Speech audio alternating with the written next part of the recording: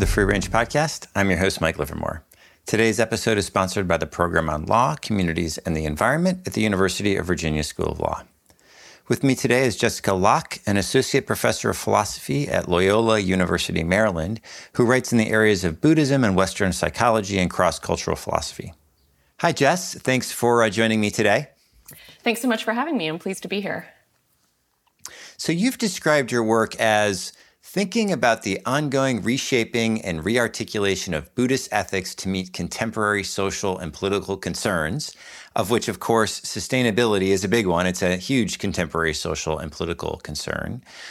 Currently, our notion of the environment and environmentalism is, of course, quite far removed in many ways from the context in which Buddhism developed over the years.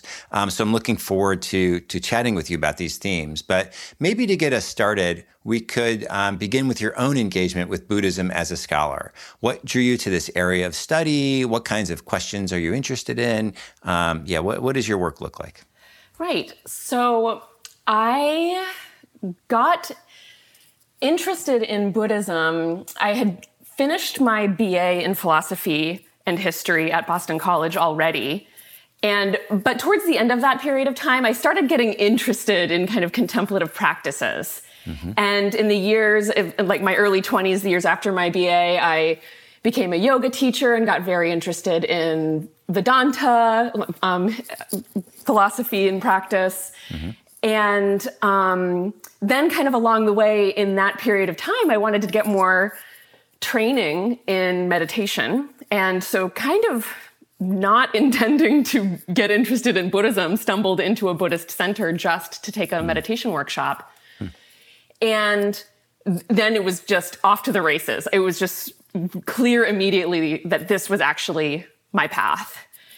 And so then by the time I went to grad school to do a PhD in philosophy, I showed up there and said, I know my background is in continental philosophy mainly and history of philosophy, but I really want to do a cross-cultural philosophical dissertation and integrate Buddhist philosophy into my doctoral work. And to their credit, I was at Emory University, and to their credit, they were extremely open-minded about that. Not all philosophy departments are. And I also just had wonderful resources because the graduate division of religion there has a wonderful set of professors who teach Buddhist studies. I was able to study Tibetan there. So it turned out to just be a very auspicious situation that allowed me to integrate really kind of in a holistic way, sort of my whole person mm-hmm. Of sort of what I was passionate about in philosophy, which, I didn't really speak about that. But as an undergraduate, I got into philosophy sort of as an activist.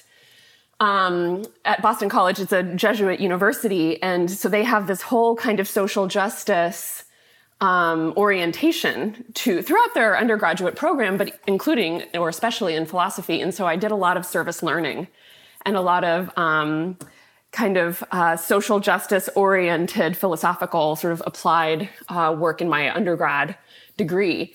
And so then what really inspired me when I stumbled into Buddhism, I ended up getting involved in the Shambhala community mm-hmm. that has this whole paradigm of creating enlightened society as the sort of ethos and the reason for practicing. And so that felt kind of very resonant with my background in philosophy also. So altogether, sort of those sorts of interests of both Western philosophy and my Buddhist practice really complemented one another. And I sort of managed to forge an academic path of study that was able to sort of mobilize both of those things. Yeah, that's really awesome. It's a really interesting story, and it's a kind of a unique and great place to be at, to have such an integrated, path of scholarship. One question that folks might have is, what's different about kind of how you approach questions about Buddhism, or how you approach questions about Buddhism within a philosophy department and coming from a philosophy background with a PhD in philosophy versus what folks might traditionally associate with the study of, this kind of thing, which would happen in a religious studies department. We have several scholars at the University of Virginia in our religious studies department who are, interested in Buddhism in various ways. So that's the question. Are these just words? Philosophy, religious studies, and we're all kind of doing the same thing, or do you see a substantial methodological distinction, at least broadly? Right. Super interesting question, and honestly, a difficult question. I do want to speak very, very briefly to what you said at the very beginning of your comment about how it's wonderful to be able to integrate my personal and kind of professional interests. And that's true, but the biggest liability there is that if one aspect of those things wobbles, then it affects the other. And so I do want to be completely transparent that the Shambhala community, the Buddhist community that I was a part of for 10 years, collapsed in a sexual abuse scandal. And that really, having that personal experience of grief and instability then definitely affects my work and has, in fact, affected how I've thought about and worked on Buddhist philosophy in the ensuing years since that's happened. So there's it's both a very enriching experience and also quite vulnerable and I guess risky in some ways. But to speak to your other point, your real question, what does it mean to do Buddhist studies in a philosophy department instead of a religion department? I do think that a lot of it is methodological. My experience, because also many of my colleagues in Buddhist studies are in religious studies departments, and much of my coursework in Buddhist studies was in religious studies departments. And of course, there's, I think, a much greater emphasis on historiographical and anthropological understandings of religious traditions. I think a lot of times the sort of doctrine of a particular tradition, often in a religious studies context, can get couched more in an anthropological kind of frame and sort of understanding the social and historical factors that produced these views, rather than just interrogating the views just on their own terms as the products of human reason or ways of trying to understand the world, which I think is much more sort of the bread and butter of a philosopher. So I have a ton of respect and appreciation for all of my religious studies colleagues, and I definitely, stand on their shoulders or benefit from their work so much. But as a philosopher, what I really like about how my discipline enables me to approach the Buddhist tradition is really interrogating the ideas themselves, seeing sort of like in a Nietzschean way, which ideas kind of dance and what I can actually, how the rubber hits the road, how we can make use of them, how these ideas actually cash out in the world. I can do a little bit more kind of creative application and interrogation. And honestly, take the tradition seriously as intellectual interlocutors and kind of push them when I don't think that they're being rigorous enough. So that's really how I see what it means to be a philosopher who works on Buddhism.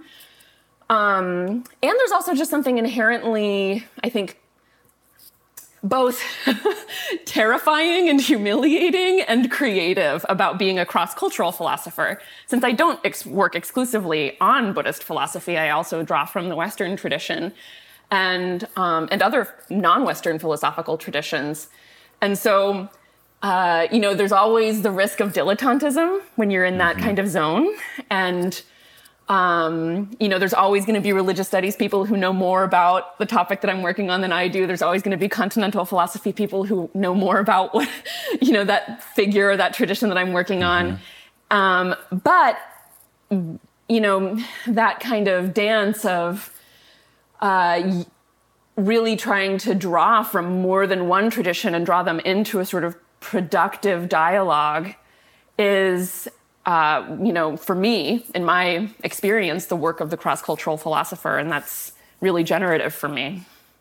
Yeah, it's all super interesting. And there's a ton of interesting threads that we could pick up there. I mean, the interaction between life as a regular person and life as a scholar and how those two things interact or don't interact with each other is fascinating. We could spend time talking about that. This interplay of internal versus external perspectives and different intellectual traditions and bringing them together is super interesting. So maybe we'll return to some of these, but again, as kind of stage setting, one of the questions that a listener might have is, just kind of what's going on with Buddhism and what is this interaction between, contemporary Western philosophy and this like really old, very diverse tradition that we call Buddhism. So of course, Buddhism has been in a really interesting period of change over the past, it's always changing, everything's always changing, but let's say the past 100 years, as there's been this engagement between the West or interest in the West with Buddhist practices and ideas. And there are lots of issues that come up when people from different backgrounds approach this tradition. And so you're doing this as a scholar, as a practitioner. Other folks are kind of addressing it as purely from a scholarly perspective or purely from a practitioner's perspective. So for example, like how do we think about questions like cultural appropriation versus cross-cultural engagement? Is this something is that, for example, a set of issues that you worry about, that you kind of are playing around with, or, is that a mistaken way of thinking about some of these issues? Oh, no, certainly not mistaken. I think a really, really important concern to hold in mind always as a cross-cultural philosopher and, as a scholar of contemporary Buddhism, Western Buddhism, to a great extent, some of the issues that you're raising or this question touches on relate to this phenomenon called Buddhist modernism. Mm-hmm. That, is this generation of, or, is constituted by this generation of a sort of mutual process of exchange and influence between East and West, putting that in scare quotes, of generating a new kind of edge, a new frontier in the Buddhist tradition. And I would say, interestingly, hardly anyone who practices or is in the process or participating in the creation of Buddhist modernism or practicing in a Buddhist modernist tradition would really cop to that. Nobody really seems to identify as a Buddhist modernist. Everyone wants to say that what they're doing is like totally faithful to the word of the Buddha. And it's not meant to be a slur, but it is meant to point out that the Buddhist tradition is dynamic. It has always been dynamic. Since the time of the Buddha 2,600 years ago, Buddhism has traveled all over the world into all kinds of historical and cultural contexts that it has met with and adapted to and blended with. And so there's actually not a single Buddhism. There's multiple Buddhisms. And so saying that we're now kind of in an era of Buddhist modernism isn't to say that there's something false about the new iteration of Buddhism that we're seeing emerge today. Otherwise we'd have to say that, Zen Buddhism or Tibetan Buddhism are false, inauthentic forms of Buddhism. However, nonetheless, we can, I think, take care and try to, I think the question that you're pointing to is like, ask the question of to what extent might Buddhism be sort of molded in the image of something maybe unsavory or that might corrupt some important aspect of the tradition, such as, for example, capitalism. So when you see like McMindfulness as one of the sort of cartoonish examples of that, there might be lots of people that say like, corporate mindfulness, is this really producing liberation in the way of the Buddha or the way that the Buddha would have advocated? And I think that that's a genuine question to ask. So I think that there's, for me, where I fall in this is that I'm always like aware that I'm threading a needle between dogmatic piety and colonialist editorializing. That's a fine needle. That's a tough needle to thread. Yeah. Because I don't want to simply curate a tradition, and just hold it up like this, this perfect jewel that can't be touched and can't ever even be interrogated or questioned. But I also don't want to just say that I can, pick up the parts of it that I like and make it what I want to, even if it's just, optimizing for, the alienations of late capitalism. But one interesting little anecdote about this dynamic that really surprised me, actually, because I kind of came into this a little bit more maybe on the dogmatic conservative side. And I've spent a few summers, studying language and philosophy, Buddhist philosophy in Nepal. And some of my past research is on the Tibetan Buddhist mind training tradition and Buddhist moral phenomenology and moral psychology and views of ethical moral habituation. And so some of those practices that I was studying are things that have been or are actively in the process of being secularized and offered in non-Buddhist contexts as sort of, you could say, like in part of the compassion movement, sort of the mindfulness 2.0 movement. And so I've asked some monastics, plenty, like several, what do you think about this secularization of this really revered Tibetan tradition of mind training, the Lojong tradition? And, don't you think that something is lost when you're not talking about emptiness, when you're not talking about, vast, unfathomable bodhisattvic motivation and compassion and things like that? And to a person, they were all like, it's fine. Yeah, not worried. Totally. I'm so unconcerned. Like, the view is out of compassionate altruism and generosity. If this is useful to people, they can make of it what's beneficial to them. So that's the other side of this, is that, I think that there's a lot of sort of dynamism and flexibility often on the side of the sort of, the sort of natively Buddhist cultural side of it, that they're less conservative maybe than I would have initially have expected them to be. Yeah, it's really interesting. And, there is, I think this kind of goes back to something that you mentioned earlier. There is something a little patronizing about not engaging with the ideas in a tradition, like that you're going to hurt the tradition somehow. So it's a really, but at the same time, you want to recognize that you come from a place of cultural power and that these are traditions have been threatened in lots of ways. So yeah, I guess this is just something that is on your mind and that you just manage as you do this work.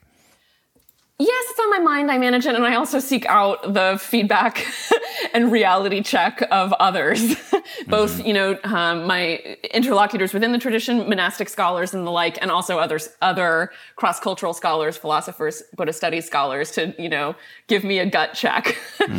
But I, to your point earlier, I do think that there is something patronizing about saying, like, we simply just have to take the tradition's expression of its views at face value, and we can never kind of prod them about, well, what follows from that? What about this problem? I think, if you've ever seen at Tibetan Buddhist monasteries debate practice, have you ever seen this? I have in other Buddhist contexts, not at a Tibetan monastery. So, there's a million videos on YouTube. It's so fascinating to watch. But it's quite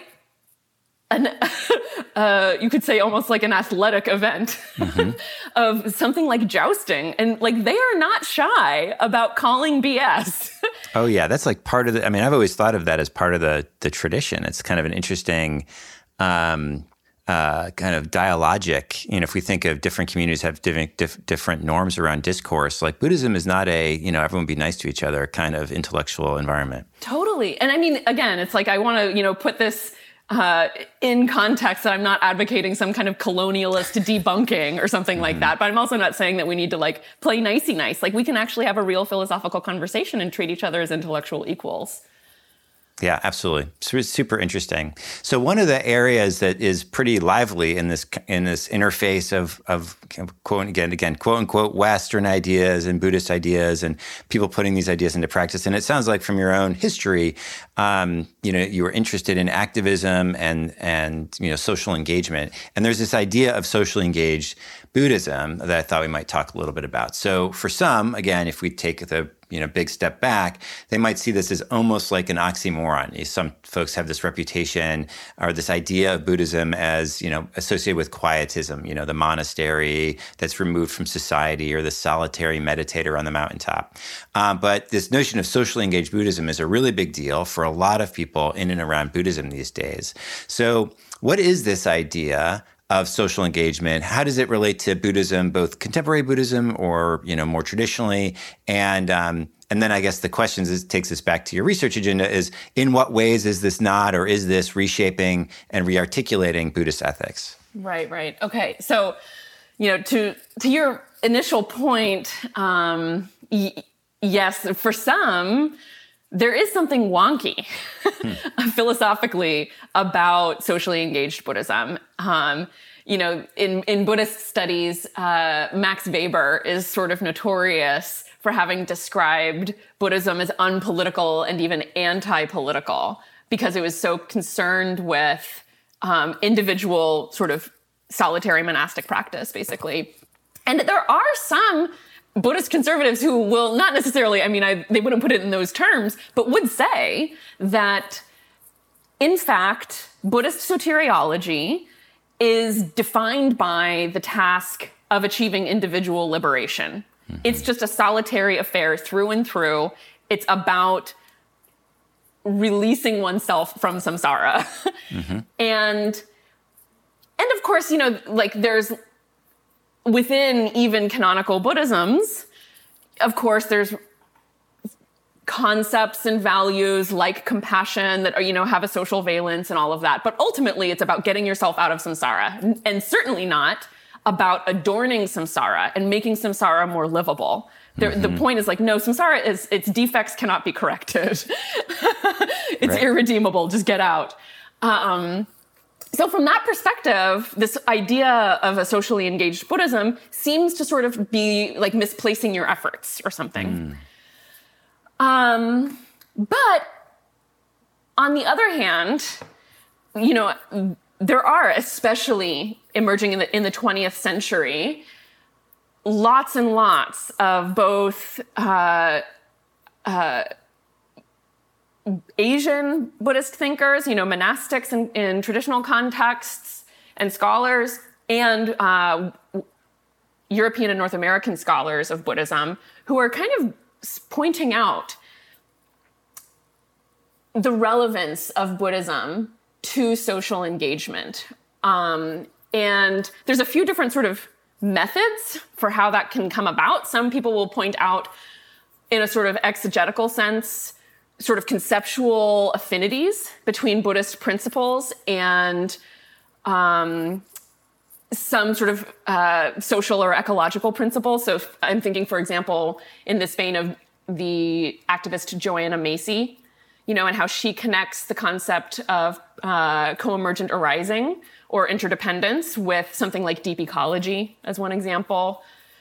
Some of the socially engaged Buddhist theorists will be more generative, more explicitly generative, and say, look, I want to push Buddhism in this direction. I think it has sort of gas in the tank to expand its ethical mandate to include social or ecological themes. And then there's other thinkers who will sort of try to apply Buddhist principles. And I think that a lot of times what's coming from, where these sorts of thinkers are coming from is, from the standpoint of already having an existing commitment to Buddhism, how can we say, this is how our tradition speaks to this contemporary issue, like anti-racism, like peacemaking or anti-war, that kind of thing. Okay, this is really, really fascinating, and you've helped introduce the environment into the conversation, and so and we're also playing with a lot of complex concepts here that maybe not everyone is familiar with. So one of the ways that maybe we can move forward is to take a problem like environmental protection, and I'll offer what might be like a couple of standard Western ways of thinking about these kinds of problems, and then maybe you could articulate what is different or what is the same in a kind of a Buddhist. And of course, as you say, there's many Buddhisms. So, but what are some ideas from Buddhism that might or that people have thought might have something to say about these kinds of challenges. So just to say, okay, we're worried about clean air, or we're worried about climate change, or we're worried about species extinction. And like a standard Western utilitarian, say, approach would be say, okay, well, people's well-being is affected by the quality of their environment. And so, the quality of the air, whether the climate is stable, all those kinds of things. And therefore, it makes sense for us to care about the environment. It's really quite straightforward. Mm-hmm. We could have a rights-based approach. We say people have a right to a clean environment, or people ought not to harm each other, and the environment is one of the ways that we could harm each other. We ought to respect each other, and that, attending to the harms that we create through our conduct that travels through the environment is one of the ways that we can be attentive to those kinds of obligations. Okay, so those would be, and then species preservation. That's actually a really hard problem in Western philosophy, and there's environmental ethicists who think about this, and should we respect species as, having some interests of their own, or is it just that species are important inputs into, other interest bearers like people? Should we be worrying about animals as interest bearers? And then what's the complex relationship that goes on in nature where there's a lot of animal suffering? Should we intervene there? And we've had prior guests on the podcast that to talk about some of those issues. So anyway, those are just the thumbnail sketch of how certain Western philosophical, ethical, moral traditions might compute some of these questions. So what have folks thought that Buddhism adds to this conversation, or asks us to subtract from this conversation, or, offers a different perspective than what we would get from that kind of those standard Western models? Yeah, really interesting question. So one interesting kind of background dimension to your question is that within Buddhist studies and within Buddhist ethics, there's considerable debate about how to even think about the nature of Buddhist ethics. There's some Western scholars who try to systematize Buddhist ethics and actually say that, Buddhist ethics enacts basically a version of consequentialism, for example, utilitarianism, utilitarian thinking, or that Buddhist ethics is an iteration of virtue ethics. Virtue ethics, right.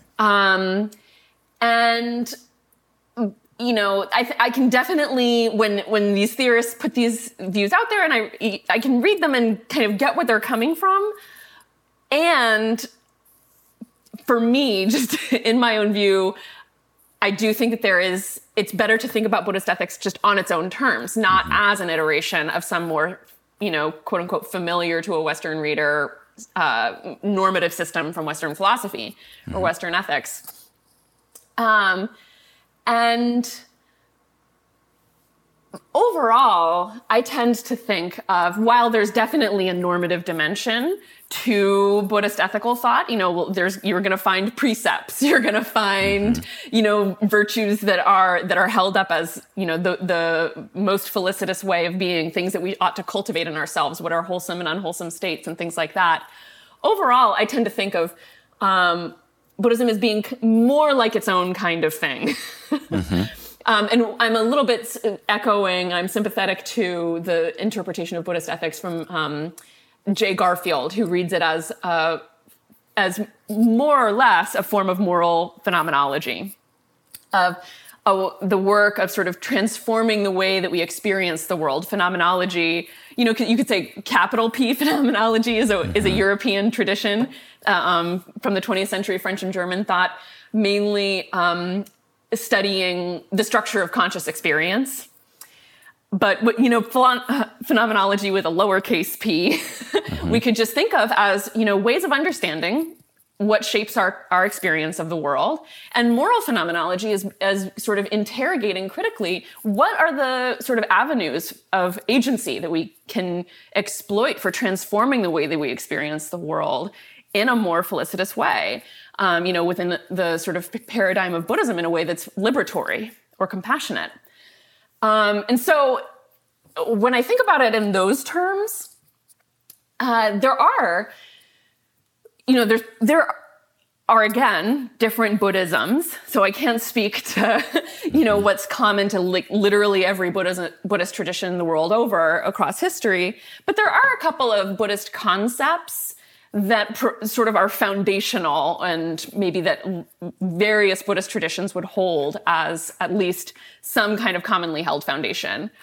And some of those would be like something that would definitely be shared by all Buddhist traditions is something like the Four Noble Truths and the articulation of human suffering and liberation, the pathway out of suffering, or the concept of karma and understanding how cause and effect produce not only sort of the quality of our experience in a given moment, but also literally the world that we're experiencing in a like practical, material sense. And also principles of moral psychology and problematizing, the ways that self-cherishing, our attachment to the existence of a concrete self, which is considered from a Buddhist standpoint to be mistaken and ignorant, how that produces ethical problems, and thinking about how certain afflictive emotions arise from that orientation of self-cherishing. So that's sort of a basis of Buddhist ethics, sort of basic foundational concepts in Buddhist ethics. And what's interesting then when we get into this environmental or ecological frame that you're bringing up, one interesting thing that we see a lot of engaged Buddhist environmental thinkers doing is mobilizing those foundational ethical principles in a sort of collective or ecological framework. And so this is a way in which, you could say the unit of analysis of Buddhist ethics is changing or is changed under these sorts of theories where, these concepts that were really structured around thinking about individual experience, individual liberation and confusion and the pathway out of it and things like that. How might we apply that to a collective situation or to an ecological situation? And so in that respect, like some of that can be a little radical. Some of it involves like neologisms. Thinking about, to say, collective liberation, collective karma. There's a little bit of textual evidence for that in canonical Buddhism, but it's often fairly radical, honestly. And so that's the way in which I think some traditionalists might look at those engaged Buddhists and say, you're kind of just making stuff up here. But I do think that there is something structurally, I don't think they're making things up in the sense that they're holding to a structural similarity between what it means to liberate the individual and trying to think about the ways in which selfhood might function at a group level, how karma might function at a collective level, and how liberation might function at a collective level. Yeah, this is all super, super interesting. I just think I keep saying that, but it is. So just a couple of points to just reiterate there, and then maybe just offer a thought on this. So one possibility, right? So I was kind of gave the quick wrap on Western moral philosophy, and so we could say, like, well, there's a way in which the various Buddhist traditions are a little orthogonal, right? To they're not necessarily opposed, right? So there's nothing that necessarily inconsistent about being a consequentialist, and then also having some views that you kind of pull out of Buddhism, but they're not, they're not like the same thing, right? Just because there's not inconsistencies. Well, there's lots of things that, they're just kind of, maybe they're just orthogonal to each other, which is interesting. It's an interesting possibility. But then what you were kind of recently talking about is how some folks in the engaged Buddhism movement, or people who are kind of in this space, are thinking about, how Buddhism can be responsive to the modern challenges associated with the environment. I mean, in a way, this is very similar to what went on in Western moral philosophy, a couple decades ago, where the field of environmental ethics kind of came into being. And there was a lot of thinking about, well, wait a second, are we looking at the right unit of analysis, right? We tend to have this individual, human individual at the centerpiece of our moral universe. And there's also animals, Peter Singer, right? There's also animals. There's also animals. There's all of the other life on the planet, right? And then and it's organized in lots of different ways, and there's ecosystems, and there's this whole world that we have an effect on. And maybe we need to rethink some of the foundational principles. I don't know that that's fully caught on. I mean, there's threads in environmental ethics. It probably hasn't led to a huge wholesale paradigm shift within Western moral philosophy, and which of course is hugely diverse as well. So in any case, I guess. That's my question is, what do you think of that analogy? Is it kind of just something that's playing out on two separate tracks where you just have intellectual traditions that are responding to the facts of the modern world, and they're just doing it in some ways that are not surprisingly similar because the facts on the ground that they're addressing have certain characteristics to them? So that's one thing that's happening. But then there's also this engagement. So I guess so that's kind of the question is, in what way is it kind of two tracks dealing with the same set of issues, and in which way is there kind of cross-pollination and interaction between the two tracks? Interesting. Okay. So... And feel free to just abandon my track idea altogether if it's not useful. Let me know if I'm addressing the tracks as you're sort of imagining them. But, so what your question brings to mind is a point that has been made by the engaged Buddhist environmental activist David Loy, who has coined actually this term eco-dharma.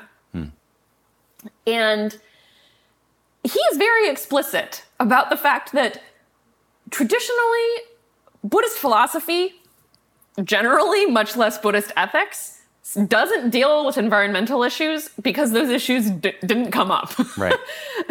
in the historical context in which the teachings of the Buddha were emerging or were being articulated. And so he's just totally honest. Like, look, like this is not, I'm not being some faithful interpreter of the canonical texts, but kind of to your analogy of, Western moral theory and the emergence of environmental philosophy, he says, the ecological crisis is in our midst. It is one of the most pressing moral issues of our time. And so if we are not deploying all of the theoretical resources that we have within it, particularly if we're already committed to a tradition like Buddhism, then what is it that we're actually doing? Mm-hmm. And so he's really trying to push, really, I would say, Western Buddhist convert communities to rethink their sort of otherworldly, transcendental orientation of what their Buddhist practice means. And actually engage more concretely in the situation that's right under their noses. Right under our noses. And at the same time, so while he's really trying to, put convert Buddhist communities on the spot, he also says, like, this, if we can't do this, the Buddhist tradition is irrelevant, because this is a form of suffering that is prominent and important and underway empirically. Mm-hmm. This is happening. And so if our tradition can't speak to this, then it is just going to be a historical anthropological artifact. And so there is something about that I think that I don't think that I'm editorializing too much. I think he would really say that it's the nature of Buddhism to adapt and evolve and transform itself as it comes into contact with novel circumstances, socially and historically and culturally. And this is the circumstance to which Buddhism really needs to kind of, if not adapt, then at least, adopt a stance of nimbleness. And the survival of the tradition really depends on it. The viability of the tradition really depends on it. Yeah, that's really, I mean, that's interesting. And so that really is a kind of almost internal to Buddhism kind of conversation in some sense. That is, like this is, we live in a world that requires us to address these kinds of issues. So maybe one of the things that we could do is just play around with some of the ideas that we've been kind of mentioning, like what do they have to say about the environmental policy, environmental law, and the environmental context. So a couple that you've mentioned, so the interdependence, right? So this is an idea that's, very common in many Buddhist traditions, maybe foundational to all Buddhist traditions. You talk about samsara, right? Which is kind of the world of suffering, right? The kind of that we're casually familiar with. Our manifest image is a term that's used in other circles for that kind of idea. It's just how we the world that we come into and how we understand it. Impermanence, right? The idea that everything, is kind of temporary. It doesn't have essences that persist, forever. And okay, so one could, I think, it's look at some of these ideas, and there's kind of maybe a facial obviousness in how some of them might be applied. So interdependence would be something, right? It's like that's very similar to John Muir's ideas, right? Or just ideas that come out of ecology, that, the world is a complex place. You pull on a thread and the whole thing, it's attached to everything else, right? And, so one could just say, well, that's just a kind of a basic recognition that our actions have all kinds of consequences on the natural world, and that the natural world is a complex, interwoven thing that we have to be very careful about intervening in, right? So that would be one set of ideas that might come out of the notion of interdependence. But as you note, there's other things too, like this idea of samsara, that the world is just suffering, and what you need to do is kind of come to the right relationship with that world, rather than try to make it somewhat better in some sense. That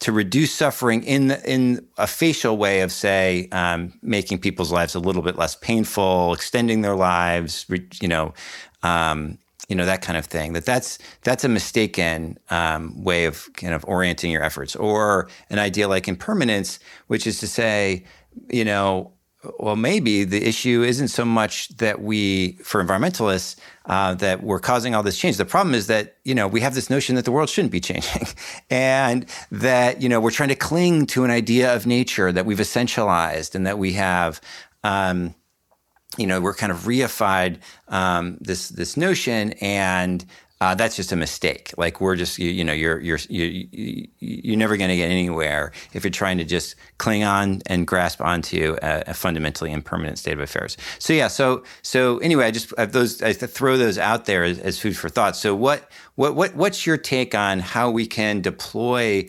and whether we can deploy these concepts, or in service of trying to think through questions in environmental ethics, either as someone who, is really in the tradition and kind of adheres to a whole set of ideas that come out of the tradition, or, as many people are, they kind of pick and choose different moral, ethical ideas, and they're very pragmatic and just put them into practice where they see them fitting. Right.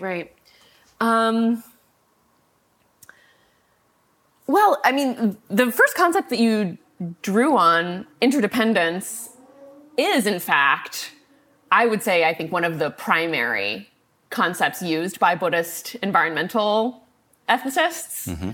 Mm-hmm. Because, as you note, it is such a foundationally important concept in Buddhist philosophy that is both, it describes the world, mm-hmm. and it's so important that even in the Pali Canon, the early Buddhist texts, it is said that, if you understand interdependent arising, interdependence, you understand the Dharma.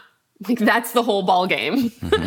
And that's, just one specific set of one Buddhist philosophical tradition. But nonetheless, I think that points to how important this is. It's not just some random, right. concept that's cherry picked out of nowhere by, Buddhist environmental theorists. And it does, and what I think makes it so juicy as an ethical concept, though, is that it is this descriptive sort of ontological illustration of being, the way the world is, the way the world exists, which is to say, what it means truly is that everything that exists is dependent upon causes and conditions. Nothing exists autonomously or independently. And as you note, I think that there's lots of affinities with sort of ecological thinking and other environmental sorts of paradigms.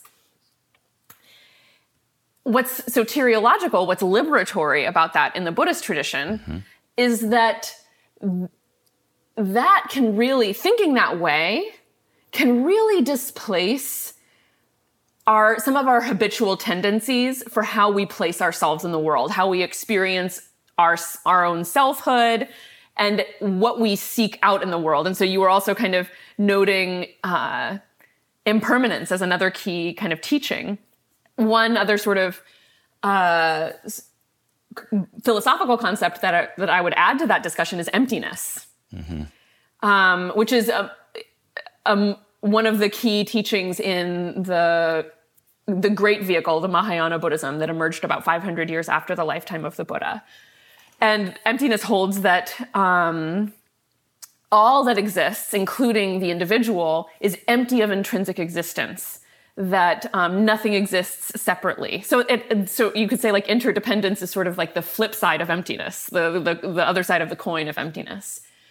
And if we think about ourselves in the world in this way, as not separate, not inherently existent, not permanent, but rather in dynamic, interdependent relationship with everything else in the world, that stands to really displace our tendency towards selfishness and our sense of separation from others. That sense of separation is what gives rise, of course, to then thinking about, well, I've got my own interests that are in competition with everyone else's, and I need to do whatever it takes to protect me and mine. And that's the biggest ethical problem that needs to be solved in Buddhist soteriology, in the Buddhist study of liberation.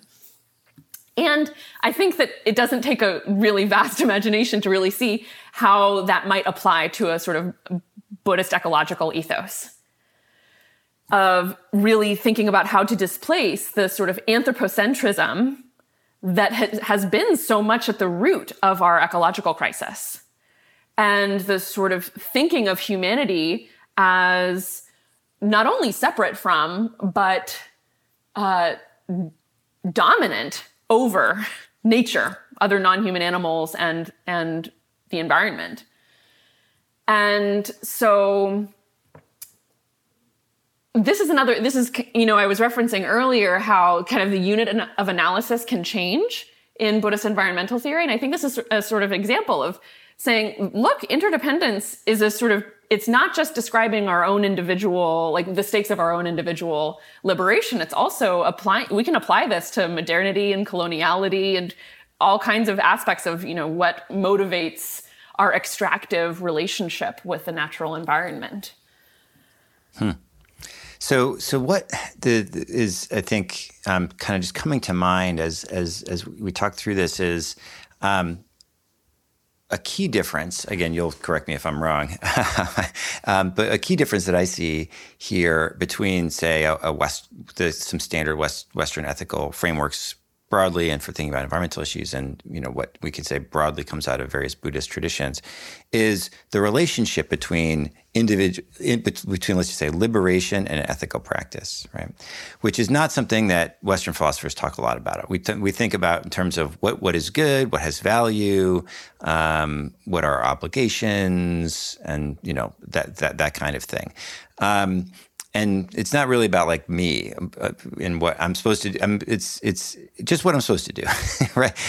In some sense, right? What I have most reason to do, that kind of thing. But it's not a path to anything, or that's not the idea. Whereas there is an idea of kind of liberation that comes out of Buddhism that you've mentioned several times. And so I'm going to just see what you think of this thought, which is that in a way, thinking of Buddhism as providing ethical resources for thinking about how we should address environmental problems.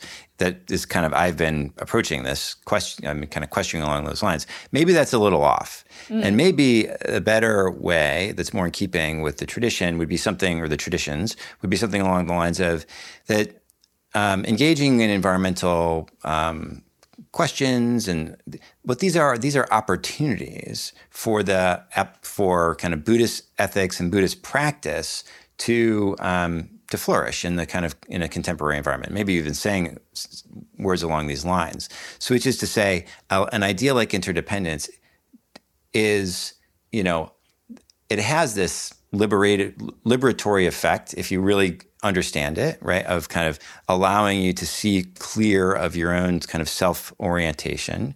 And you know what? It turns out engaging in environmental activism or engaging in environmental ethical thinking is destabilizing in exactly that way. It's a recognition of interdependence. So it's both an opportunity for personal clarity, and it as a kind of direct and irreducible part of that, you're engaging in, kind of improving the conditions of the world. So anyway, that's just a thought. I'm curious what you think of that. Well, so one thing that comes to mind, the first thing that comes to mind is that, one way of approaching ethical theory generally, and certainly a prominent way of approaching ethical theory in the Western moral tradition, is in a normative way of saying, what kind of rules should I adopt in my behavior to avoid being a monstrous jerk? And I think there's been plenty of ink spilled by Western philosophers trying to come up with the most morally defensible maxim, you could say, to live by. And maybe a lot of Western environmental ethics deploys that sort of attitude of like, what are our obligations? What is just behavior in an ecological sense or an environmental sense? Personally, this is my hot take on those sorts of approaches to moral life, is that you can come up with the best, most defensible rule, and there's a whole other set of personal qualities that you also need to develop alongside that rule that will allow you to live by them. Because a lot of times the rule says you can't act selfishly, for example. You need to be selfless. That's hard for a lot of people. I'll go on record personally. So I think personally, this is why, interestingly, I mentioned earlier that some Buddhist ethical theorists read Buddhist ethics as a form of consequentialism. Some read it as a form of virtue ethics. Some read it as sort of different in kind from Western moral theories. I personally haven't seen many people arguing that Buddhist ethics is deontological, meaning duties-based. And so I think that is kind of getting a little bit to your question of that maybe I don't think Buddhist ethical reflection is environmental ethical reflection is necessarily so concerned with sort of like what is the correct way to be engaging environmentally, or what is the correct ethical relationship that I should be having with environmental policy or with environmental issues per se. Personally, I think that there's a much stronger emphasis in Buddhist ethical reflection generally, including within an within an ecological paradigm, of transforming the relationship that we have with our environment, sort of like from the very ground up, so that it's not moral life isn't necessarily a matter of following the right rule, but it's more a matter of kind of spontaneously enacting what follows naturally from the kind of relationship that we have with others and with the world. And that comes from having conditioned our consciousness in a particular way through practice. And so I do think that while, I think there's lots of interesting concepts that Buddhist environmental philosophers can articulate that come from maybe Buddhist canonical ethical theory, things like interdependence or things like the figure of the bodhisattva, which we haven't talked about yet, but which is also kind of at play sometimes in this discourse. And we can certainly sort of forge these conceptual affinities and conceptual connections. But ultimately, that exercise can get a little bit academic. Mm-hmm.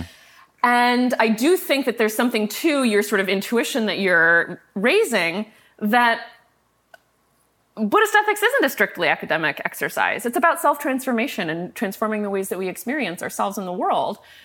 And so in that respect, I actually think this is less discussed, I think, in the Buddhist environmental literature, to my knowledge, but there's a particular kind of attunement to place and to environmental phenomena that we can see in a lot of Buddhist literature across different Buddhist traditions that I think actually sort of helps illustrate the sort of first personal, first personal kind of relationship with the environment that is very different from this kind of like human-centered, how should I act within the environment? And instead enact something like, how can I put this? Being in a subtle, communicative, compassionate relationship with the environment as an awake and expressive phenomenon. And so, when I'm saying this, this sounds a little woo-woo, but but we see in like Indian and Tibetan Buddhist texts, we can read about teachers doing rituals to subdue local deities and interacting with local environmental deities that are sort of inhabiting a particular place, geographically speaking. In East Asian Buddhism, we read about the sacralization of geographic features, like mountains, sacred mountains. Also in Tibetan Buddhism, or rather more like the pre-Buddhist autochthonous tradition of Bön, there's this real emphasis on the importance of elemental energies and relating to the elements as kind of expressive, communicative forces. And what I think is powerful about this, within the context of kind of Buddhist environmental thought, is the way that it reframes how human beings are in relationship with their environment and seeing the environment actually as powerfully responsive and alive. Like it's an interlocutor. And some of this, we can see shades of this articulated in the concept of Buddha nature, Tathagata, which is the sense that all sentient beings and even possibly the phenomenal world is Buddha, is awake, is enlightened. And there's this communication of compassionate wisdom that is the arising of everything, of all phenomena. And so I think maybe the Zen teacher Dogen expresses this when he says the mountains and rivers are sutras, are teachings, are word of the Buddha. And so I think that there's, to kind of conclude this thought, I think that we can turn to a lot of the Buddhist ethical concepts from a normative standpoint as a way to get us away from a mechanistic view of nature or an anthropocentric placement of humanity within nature. But I also think that there's so much juice in a lot of Buddhist environmental writing and practice that tunes us into the sort of magic of the phenomenal world, the speech of the world, that is in open defiance of the modern rationalistic mores that are, I think, directly related to the extractive colonialist paradigms that are responsible for the ecological crisis. Yes, I mean, this is, that's a really, interesting set of ideas. It actually links up to some earlier podcast guests. Laura Candioto was one who talks about loving nature. It's a podcast episode that we did. And there was a lot about this idea of kind of communication and understanding this and developing a particular relationship to place. So there's, she's a philosopher in Europe. So maybe just the final thing. Appreciate you taking the time to chat with me today. But something I wanted to raise that I'd be curious your thoughts on. So obviously, we've been talking about a lot about the moral resources that we have in Buddhism, and Buddhist ethics, and thinking about how they apply to the environment and social questions. But obviously, there's Buddhism isn't a magic moral bullet, right? There's troubling. There's troubling historical, there's troubling contemporary dynamics in cultures that have very strong Buddhist influences. During World War II, Zen Buddhists leading figures were involved in the nationalist movement. Myanmar is a contemporary example where folks speaking out of a Buddhist tradition have been complicit with and even kind of promoting some really terrible repression of folks. So how do you respond to these kind of historical issues? Is it just kind of that's the complexity of any human institution, or is there any kind of specific, for someone who isn't really inclined to buy into any of this thinking, and in part due to some of these bad historical and contemporary examples? What thoughts might you offer? Yeah, the Myanmar thing, I have had to do a lot of answering for Myanmar as a Buddhist ethicist. And I will just point out that, I think that this is true in all kinds of traditions the world over, that there's a huge difference between, the views that are espoused on paper and the actual cultural instantiation in a particular time and place. And the ways in which, a society might be defined as Buddhist culturally, but that doesn't necessarily mean that the way that society manifests is a specific expression of a Buddhist view per se. And, obviously, I think I don't know that one could really justify genocide on the basis of Buddhist philosophy. Maybe the Burmese regime manages that. But overall, I think that this is where we're seeing, which a phenomenon that I think happens in plenty of instances of a yawning gap between the actual doctrine of a particular tradition and then the ways that it gets institutionalized. That's sort of how I've come to understand when societies go against their avowed views. That's what's at play. Right. And of course, as you're absolutely right, pick a moral tradition or a religious tradition, there's been some bad behavior that's been attempted to be justified according to it, of course. All right. Well, Jess, this has been a super interesting conversation. I suspect we could keep talking for a while on various themes, but we have to end at some point. And so, this has just been really, really interesting. I appreciate you taking the time to chat with me today. Thank you so much for having me. This was a pleasure. And listeners, if you enjoyed this episode, let us know. You can give us a like, a rating, subscribe to the podcast, and follow us on social media. It'd be great to hear from you. Till next time.